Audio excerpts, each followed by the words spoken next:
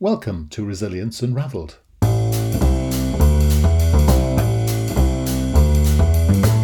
Hi everybody and welcome to Resilience Unravelled, a podcast that examines all aspects of personal and organisational resilience.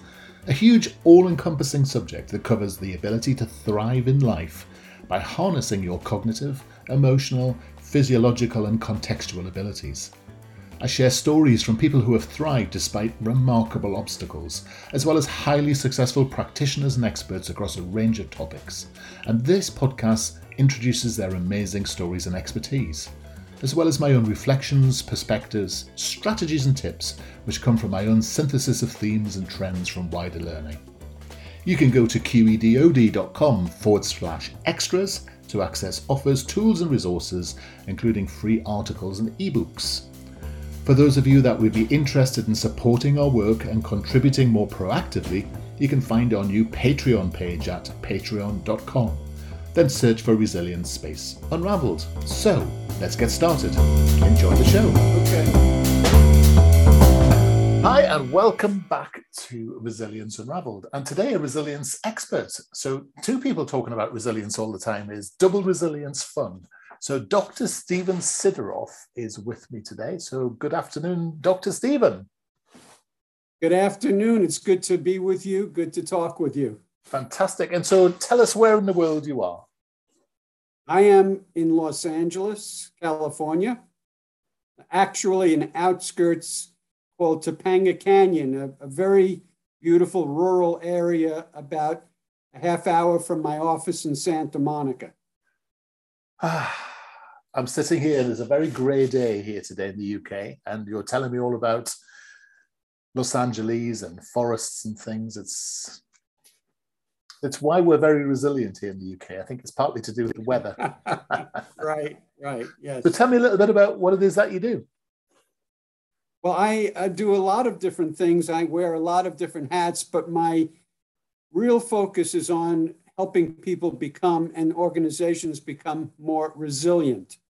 As with you, I started out in psychology many years ago as a researcher. I was doing brain research, looking at learning and memory, but I wanted to switch into clinical. I wanted to work with humans because they can answer my questions. Yes. And they could tell me how they're feeling. So I did that and very quickly realized that stress was a major modulator of how people felt.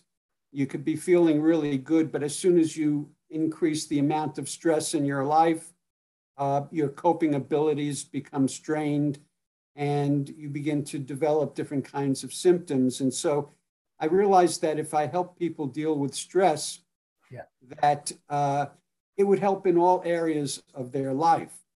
And but then I quickly realized that people have a lot of ambivalence to managing stress. Yeah. And of course, that's because stress isn't all bad. Yeah.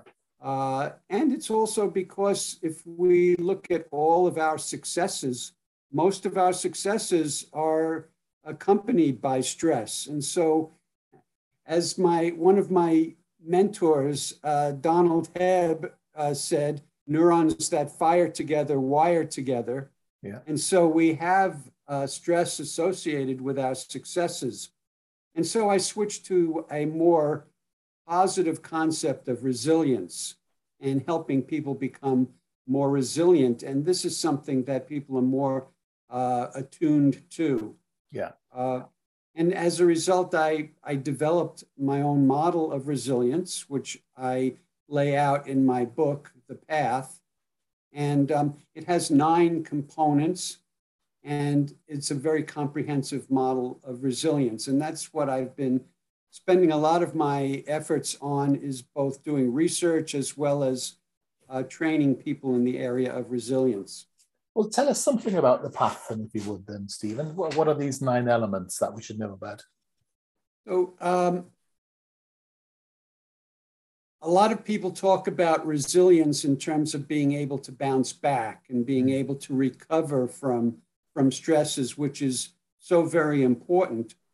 but it's also important to realize that if you, for example, haven't healed early wounds, that can drive stressful behavior. And so even though you may be able to recover well, over time, you begin to break down because you're creating, based on choices that we make, more stress than we need, or based on how we interpret situations, we create more stress than is necessary or efficient for a good life. Yeah. And so my 9 pillars, as I call them, encompass a few different areas. And the first area is relationship. So the first 3 pillars have to do with relationship with self, which I think is the foundation of all the other pillars. It's about how you relate to yourself. Do you relate from a place of love and acceptance and compassion, or do you relate from a place of judgment and being critical and negativity? So relationship with self, relationship with others, the relationships you have with other people. Are you able to set good boundaries? You make good choices in who you choose as people that you relate to. When you have no choice with certain people, such as a boss, such as a colleague, are you able to maintain good boundaries so you don't absorb negative or conflictual energy?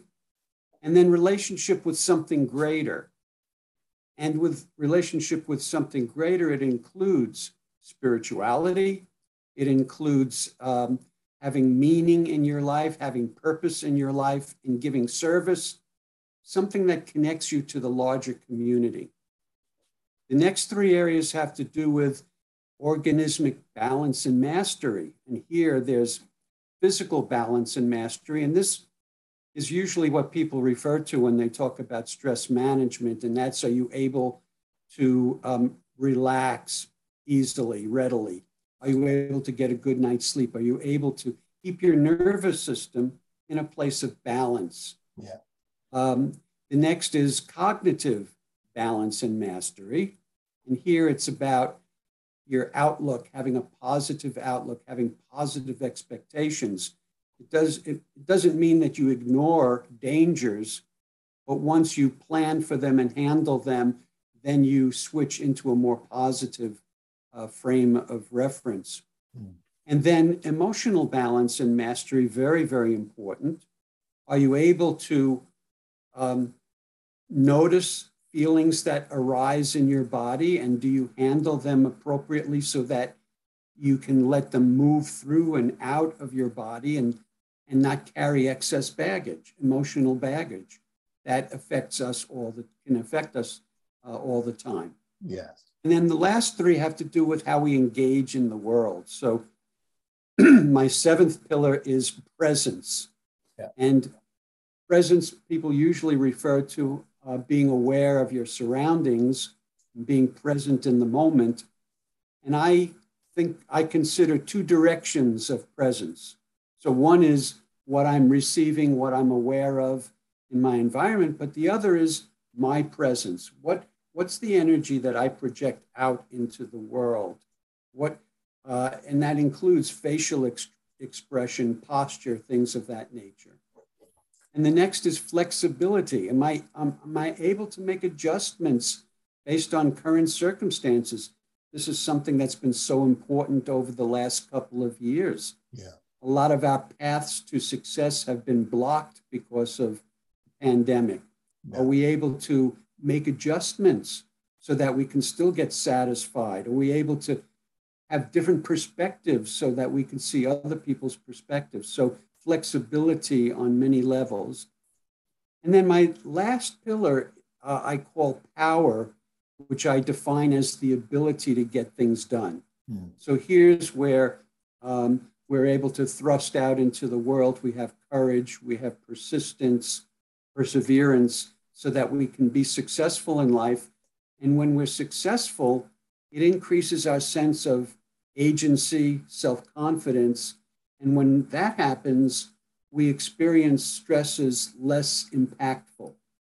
So that's the whole range of my 9 pillars of resilience, which is, I think, a very comprehensive model of being in the world and being effective and efficient. Yeah, that's excellent. And as you're taking a quick sip of water there, I'll just ask a couple of questions, if I may, to unpack some of that. We're all shaped by our paradigms or worldviews. So where has yours come from? Where were the roots of your approach? Well, I must say that I feel very fortunate. I had a couple of very loving and caring parents, and who did a very good early job of raising me. So I have a lot of gratitude for that. It's interesting, though, that one of the things that of course, about resilience is that it takes the challenges to really engage our ability to become more and more resilient. Its challenges are the sort of like the fuel for becoming more resilient. So it was later challenges, whether it was in relationships, whether it was in all my different moves to different locations and different jobs and challenges in those jobs that caused me to really challenge myself and become more resilient. Yes. I worked for 15 years as an apprentice to a shaman, also that showed me a whole different way of viewing the world, and it was in those years that I sort of broke through some of my own defenses so I can go more deeply inside myself, which is part of the work that I do. And what I think is very important is that we can't stay just on the surface of life. We have it's the wounding that breaks us open and causes us to reach deeper inside ourselves. So all of these were parts of what's shaped me and how I approach resilience. And I notice you've worked in the sort of biofeedback and neurofeedback world. So again, I've got some experience there. So I'm just interested in your impressions of that and how that can help people. Yes, of course. I have used biofeedback and researched biofeedback for many, many years. And I think biofeedback, which is a way of monitoring some aspect of your physiology, feeding that back to the person you're working with or to yourself, so that when you make an adjustment physiologically, you get an immediate feedback letting you know of your success. So it's an operant conditioning model. It's a learning model that helps us tune in better to our bodies to get into a better place of physiological balance. I've also done some. Go ahead. No, I was going to say, it is interesting how, HeartMath sort of got involved in that and sort of productized and such like, but there hasn't really been much since that's really given that. It's linked to your heart, isn't it? Your ability to breathe and your ability to monitor your heart rate and blood pressure and such like, and the sort of alignment of heart breathing and such like. But there's been very little else recently that's actually had the impact of neurofeedback in the sense, is there? Or unless you found something interesting. I'm not sure of the question there. Well, basically, have you found anything as useful as a tool as neurofeedback in your travels? Neurofeedback is kind of unique because here you're monitoring someone's brainwave patterns. And so you're able to get more directly to the origins of physiological control, so to speak. So, for example, I participated in a research study where we went into a drug treatment facility, and we did a series of neurofeedback sessions that the first stage was to help people become more present by enhancing their access to prefrontal cortex and the cortex in general. So it helped with attentional issues. It helped with being able to focus. And then we shifted into another neurofeedback approach called alpha theta. And alpha theta is an interesting approach because it creates a deep, deep state, a theta state, in which memories can come up, trauma can come up, but within the context of a very, very calm state.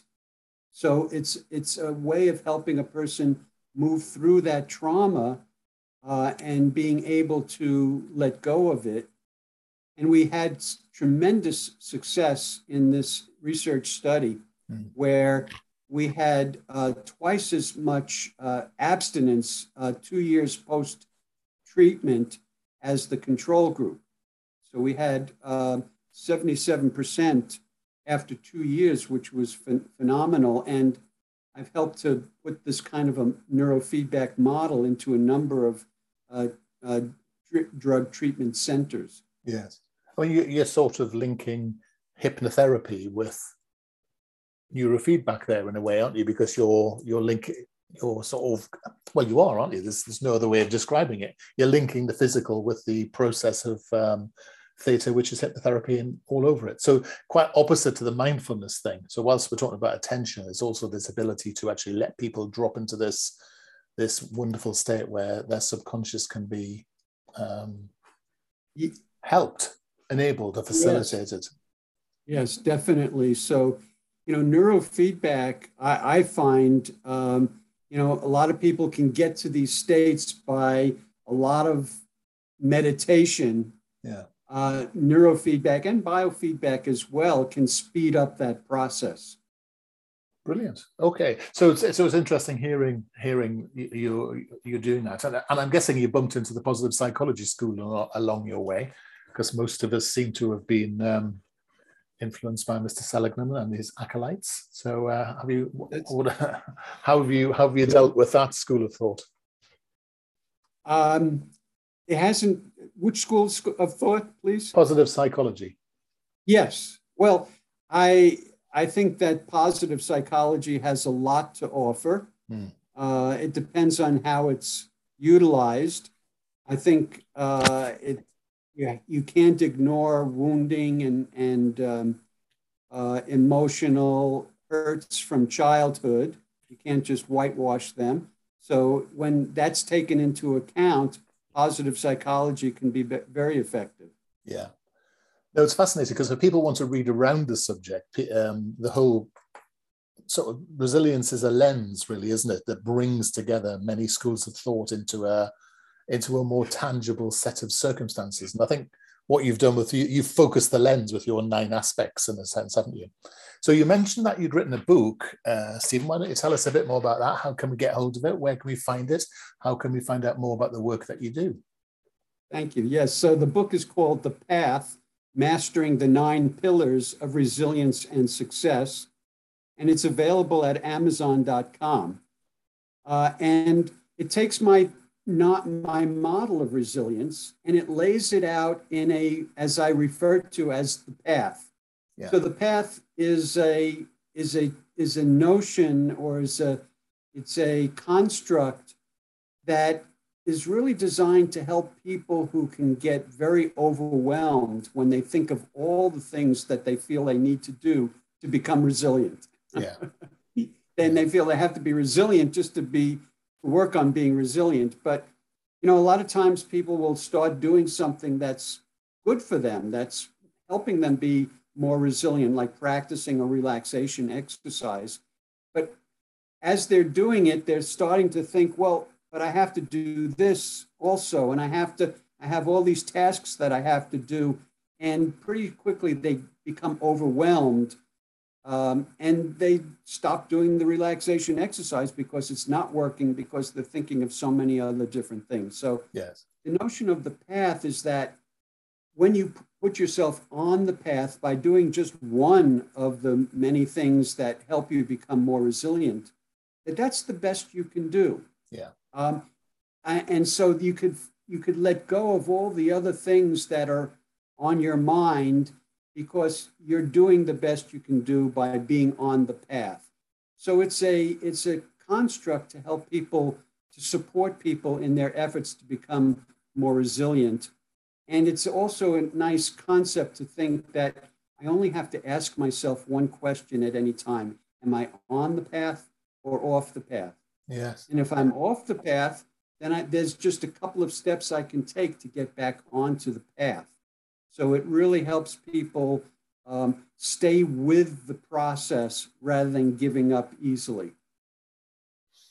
Very good. I like that. It's a very interesting analogy. And for those of you in the UK, Amazon.co.uk have it at £6.18 on Kindle at the moment because I just bought one. So there you go. I always buy the books I'm interested in. So yours is fascinating. So I hope you don't mind me adding it to my toolkit normally. So I very much like your approach. Of course. Where do you see resilience moving on to, in a sense, or do you think that actually resilience is it? Because our field evolves both quickly and slowly. So where do you think the next big thing is after resilience? Well, first of all, I would say that right now is a very important time for people to learn to be resilient. We are faced with tremendous challenges in the world. Just the complexity of life right now, and certainly with the pandemic and now with a war, it's really challenging people all over the world. And so resilience is a fluid kind of concept because it's always about the best way of being in the present moment. As I project into my next book, after I have one coming out in September, but the one after that is going to still be related to resilience, but it's going to be how you approach resilience. And so it's going to be about approaching resilience from the perspective of a leadership position. So it's, what does a leader do in his or her life? How do they approach the world? So it'll be resilience, but from a leadership perspective. So to me, that's the next step for people who are in the process of becoming more and more resilient. How do I be even more resilient? Well, approach it from a leadership perspective where you take more responsibility for what goes on in your life. You don't make excuses, things of this nature. Yeah. Yes, I think accountability is a major part of resilience, which is underrepresented in many of the resilience thinkers. I think it's one of the secrets, one of the sort of key pillars, something around that area, because that's what really actually focuses and develops mindset. Yes. I'm curious. Tell me, in your country, would you say there's any particular difference in terms of resilience or need for resilience or approach to resilience than in the States? No, I think it's complex in the sense. I don't see a cultural difference. I think you're right in terms of what's happening at the moment will shape the next generation. And actually, we've got a generation that seems to be particularly not resilient because actually we've had a very calm and unthreatening environment for the last number of years. And if you look at the amount of change happening in the States, I mean, potentially there could be some really big, significant problems in the States over the next 5 years, which perhaps we don't see here so much. But I think the modern or the newer generation are a generation that have not learned through parenting the skills of resilience. So having to learn it in different places. And I think lots of organizations are finding themselves having to educate apprentices and new joiners in the whole world of resilience. But of course, for me, there's a double-edged sword when we think about resilience in the workplace, because of course, making people more resilient allows organizations to practice hideous and heinous leadership practice And the point of resilient isn't to make your people so robust that they can stand up to poor leadership. For me, Right. that's where the route to burnout is. So for me, you have to actually get a new approach really to where we're going. Because I think, as you say, the future's evolving so quickly now in comparison with the last 20 years that actually I think moving to adaptability, not just resilience, is going to be the future. I think it's that ability to reinvent the future for yourself, I think, is going to be so important. Yes, I agree. And one of the things that I deal with in my book and in my work is some of the factors that interfere with adaptability. And one of the things that I talk about, and I use a term I call primitive Gestalt patterns. And that's how we actually adapt very well to our childhood environment. Yeah. But then our adaptations to some degree gets locked into that environment. And we carry that same type of adaptation into adulthood. But we have difficulty adapting to the adult environment because we carry the lessons of our childhood into adulthood. Yeah. So if we grow up in a very dangerous childhood environment, we are always on the lookout for danger as an adult. Yeah. And so we keep our stress response, our fight or flight response activated much more than it needs to be. So the lessons of childhood very frequently get in the way of fully adapting as an adult. I think you're spot on there, and I work as a psychotherapist as well. So you'll see that the ideas behind parenting and such affect people, and you'll find that people become defined by their childhood experience rather than enlightened by it. And I think that's one of the challenges, partly because, of course, they don't know how, because there is a vast therapeutic network with a vested interest in keeping everybody addicted to therapy almost, rather than, and that's why I like resilience, because resilience is about giving people toolkits to make sense of the world for themselves. It's about an adult framework where you treat people as adults, you help people or empower people to have the tools to be adult in their outlook, and you empower them to actually make the decisions they need. And I do think there's too much in our world which is about infantilizing some of the people we work with and creating a culture where everybody ends up actually being tied at the apron strings. And of course, as you exactly say, you have to have the challenge, you have to face the risk, or you'll never learn the resilience. So we have to treat people as if they're grown-ups, if assuming they are grown-up, because of course there are some people who don't have that wherewithal, and we need to treat those people appropriately as well. Very true, yes. I'm sensing that you and I've started the conversation. We could continue for another 3 or 4 hours, but I'm very respectful of your time.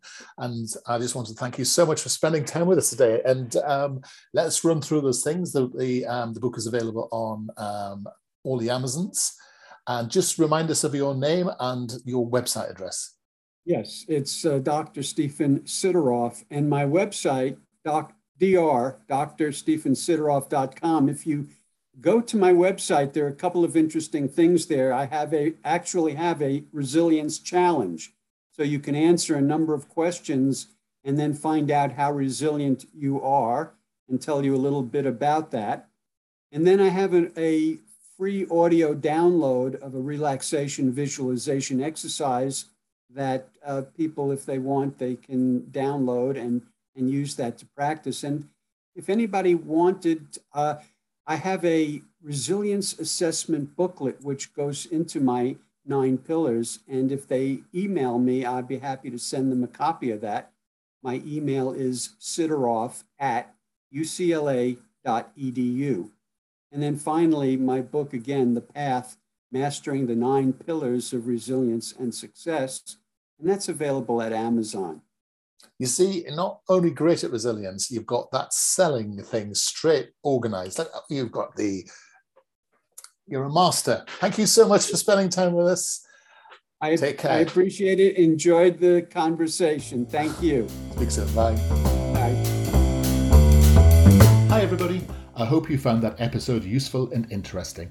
Feedback is always welcomed, and if you are in the mood to subscribe to us or even leave a comment on iTunes or Stitcher, that would be amazing. If you want to suggest ideas or even people you would like me to interview, then reach out to us at qedod.com/contact. As I said earlier, you can go to qedod.com/podcasts for show notes or follow the links. And you can go to qedod.com/extras to access offers, tools and resources, including free articles and ebooks. For those of you that would be interested in supporting our work and contributing more proactively, you can find our new Patreon page at patreon.com. Then search for Resilience Unraveled. I look forward to being in your ear next time around. Take care.